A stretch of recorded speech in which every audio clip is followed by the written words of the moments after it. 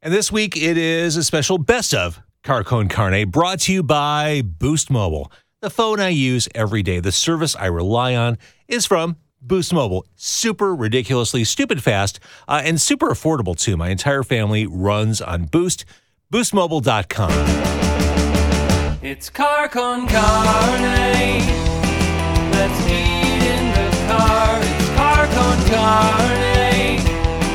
And now here's the star of our show, James Van Alstyne.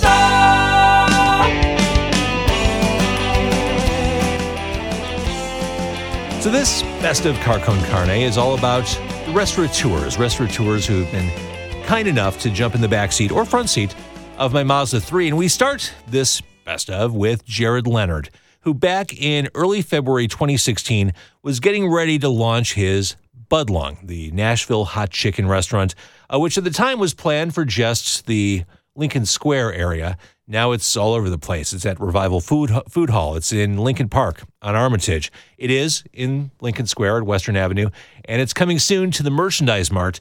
Back when Jared jumped in my car to preview his hot chicken for the Budlong, he explained the philandering, sordid history of Nashville hot chicken. I had never heard of Nashville hot chicken until I met you. And ever since you first introduced me to it, I'm starting to hear more about it. You're on the leading edge. Like, you figured this out before a lot of people, that this is a thing and this is something that shouldn't be landlocked in Tennessee. Tell me this story, because it's a fascinating story where Nashville hot chicken came from.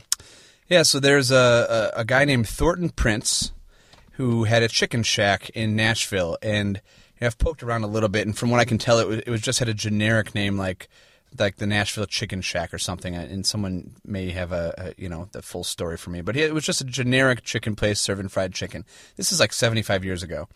And Thornton Prince was out partying one night. He was kind of a man about town, liked to go out, and he was well known with the ladies. And he came home on a Sunday morning, like 6, 7 in the morning after being out all night. And his girlfriend at the time was waiting up for him, or had just gotten up, and was welcoming him home, we'll say. And he wanted some fried chicken. And I guess it was a Sunday tradition in their house to have fried chicken breakfast. And so she was thinking, like, how can this guy ask me to cook for him when he's been out philandering all night long? So she took some hot peppers from her garden and made his fried chicken, very spicy with a cayenne pepper flavor, with the intention to cause some pain or displeasure or what have you. And it totally backfired on her. And he was like, "This is the best fried chicken I've ever had. What'd you do to it? I want to serve this in my restaurant." And hot chicken was born, and that business has changed hands 3 or 4 generations, and now it is called Prince's Hot Chicken Shack. What a great story. Yeah, it's hilarious. Even if it's apocryphal, even if a lot of it isn't true, I love that story. Yeah. Some of the best stories aren't true. That's not the point, right? So you were inspired by the food, by the story, by everything about it, to bring this to Chicago, put it in this restaurant that is opening when? Springtime. Okay. Ish. Springtime-ish. Yeah. The Budlong. I've seen the facade. It looks really cool. Yeah, we put a sign up. It's we're rehabbing a very old building, and we've done everything down to the new sewer lines all the way under. We had to dig out the basement and replace the sewer lines. I mean, there was no HVAC system, heating or cooling or electric grid or anything. Nothing's been in this space for 30 or 40 years. This is the glamorous side of being a restaurateur. Right. Yeah, and it's. I always told people that asked my advice about opening a restaurant, there were a couple of rules that I followed. I said, don't borrow any money, don't take on a bunch of business partners for your first restaurant, and don't go into a space that hasn't been a restaurant before. There are so many spaces out there that have even the smallest amount of infrastructure that will get you further, faster, and save you a ton of money and headaches.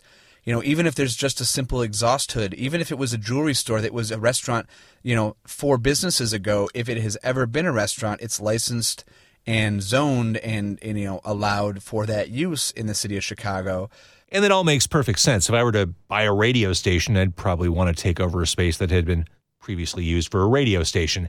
It's the best of restaurateurs on Car Con Carne. We'll call it Volume 1 because I'm not going to be able to get to everybody on this best of. But Manny's earlier this year, in February, I was lucky enough to have co-owner Dan Raskin of Manny's in the car. We ate just some stupidly delicious Reuben sandwiches, and he talked about his high-profile guests. Specifically, they've had presidents through there.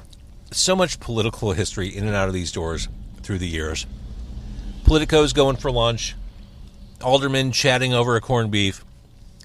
The most high-profile people have been actual, real-life, no-kidding presidents. Yep, we've been fortunate enough to have President Clinton and President Obama as customers. Like Obama came here right after his rally, after he won in 08. So when he went to Grant Park for his rally, the next day he just stayed in the Federal Building all day planning. And the next day we were the first planned press conference out in public. So we literally had like 75 people from the World Press Corps here. Oh, my God. And he came through 8. And I remember they were so worried about the auto shutdown with the auto industry and the bailout. So that was like what everybody was asking him, what were they going to do with the bailout? What are you going to do with the bailout? But he was like super nice, took pictures with everybody, got us food. It was just a great experience. So how does that work with a president? Like, how much heads up do you get that, hey, President Obama is going to be coming by? So usually the less we find out as close to the time as possible because they have to do less work. So they're like with him and Clinton, both of them, we found out within a few minutes of them actually coming.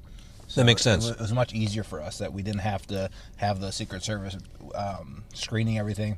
When George Bush was president, he was actually scheduled to come in, and we had the Secret Service in the restaurant for 2 days checking everything. And then he ended up getting sick and didn't come in.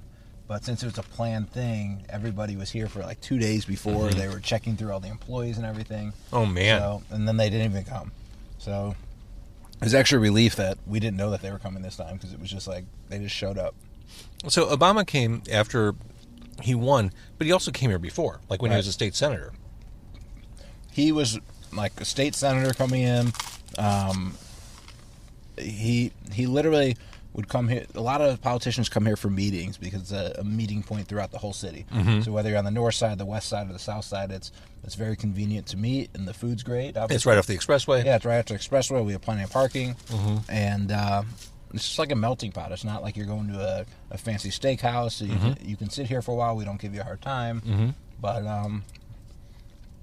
it's just become a hangout for everybody. Have you ever had some of our evil governors, our incarcerated governors? We've had everybody.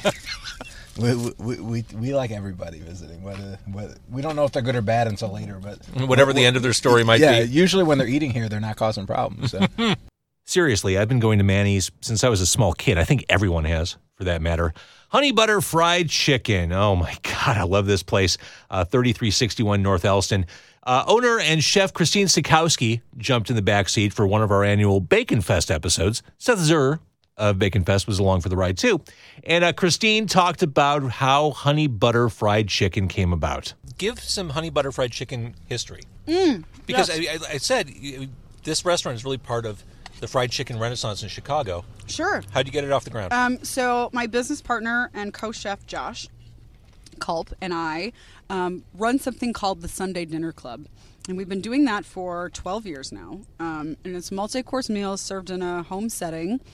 We used to do them all over the city of Chicago. Now we kind of just have one space that we do them, and people kind of come to us. But we change the menu every month. And for years, we were doing a fried chicken dinner at Sunday Dinner Clubs. Very popular. And this was probably 7 years ago. Very popular dinner. We'd always do them in the spring or in the fall. And just like we'd always change the accompaniments to the fried chicken on the main course. One year, we were serving the fried chicken with a corn cake, like a griddle corn cake, like a Johnny cake.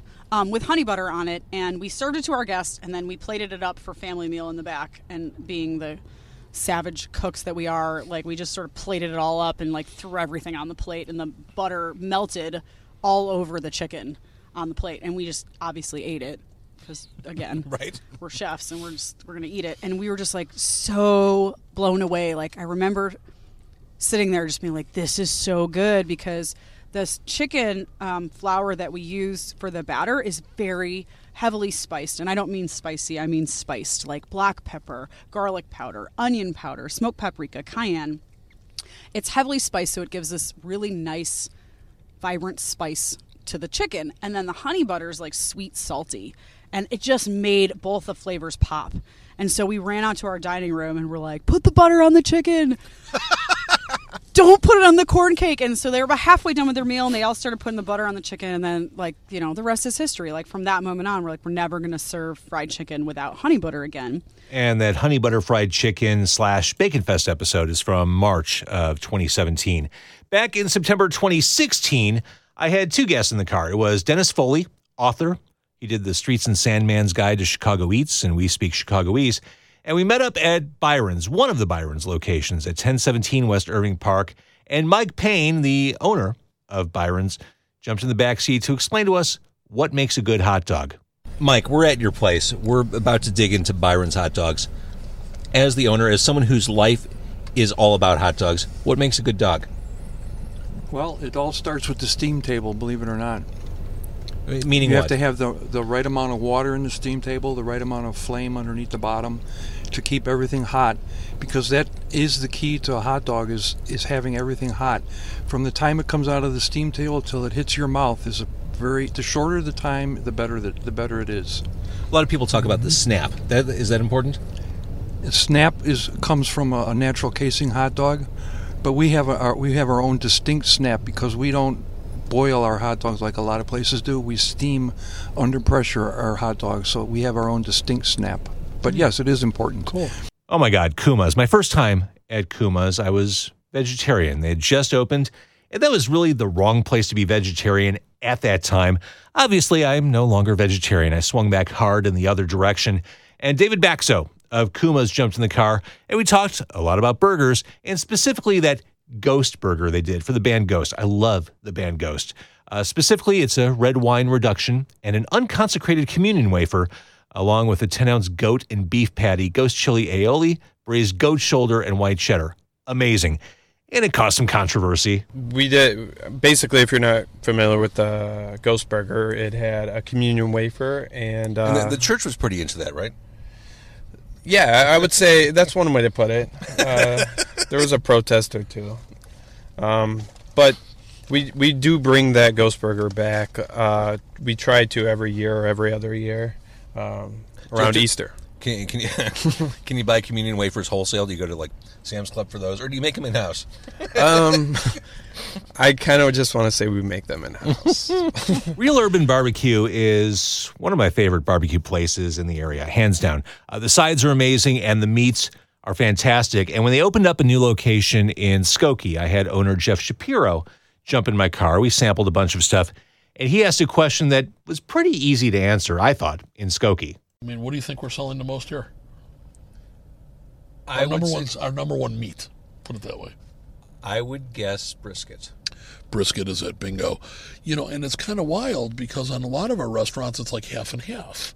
Here, we are only making about 6 or 8 pork shoulders a day, and we're putting in 30 to 40 briskets every day. And, the other stores, like up in Vernon Hills or Vernon Hogs, we might make 60 brisket up there, but we're making 40 pork shoulders, you know what I mean, and we're running out. So it's very different. So, when you say Oak Brook, Oak Brook selling rib tips, but none of the other stores, when we've tried to run them, we can't sell them anywhere else. So, it's kind of wild. Every store's got its own little idiosyncrasies, and I think you just got to be able to identify it, work with it, and kind of manage everything by historical data, and, because it's not like having a sandwich shop that once you're out of roast beef or turkey, you can't run to the restaurant depots of the world and get more brisket, turkey, you know what I mean? Yeah. Our stuff is slow smoke. So when we're out of brisket, we're out of brisket. When we're out of pork shoulders, we're out of pork shoulders. So, we really got to tune in to keep it fresh. What are you going to smoke each day? It's a big guessing game on certain parts. This was the best of restaurateurs on Car Con Carne. We'll call it Volume 1 because I couldn't get to everybody. Specifically, Tyler Wildy at Epic Deli. I will absolutely get you next time. You are a favorite. You are a wonderful, delightful man. Also, Taco in a Bag, Paulie G's, Club Lago. I've been to a lot of places, and I've been lucky enough to have these restaurateurs talk about their places, the art of food craft, and we'll get to them too. Thank you for listening. If you like this episode, if you're into this podcast, this insanely hyper-local thing, please tell a friend, carconcarne.com, share it, talk about it. And thanks again to Boost Mobile, who makes this entire podcast possible.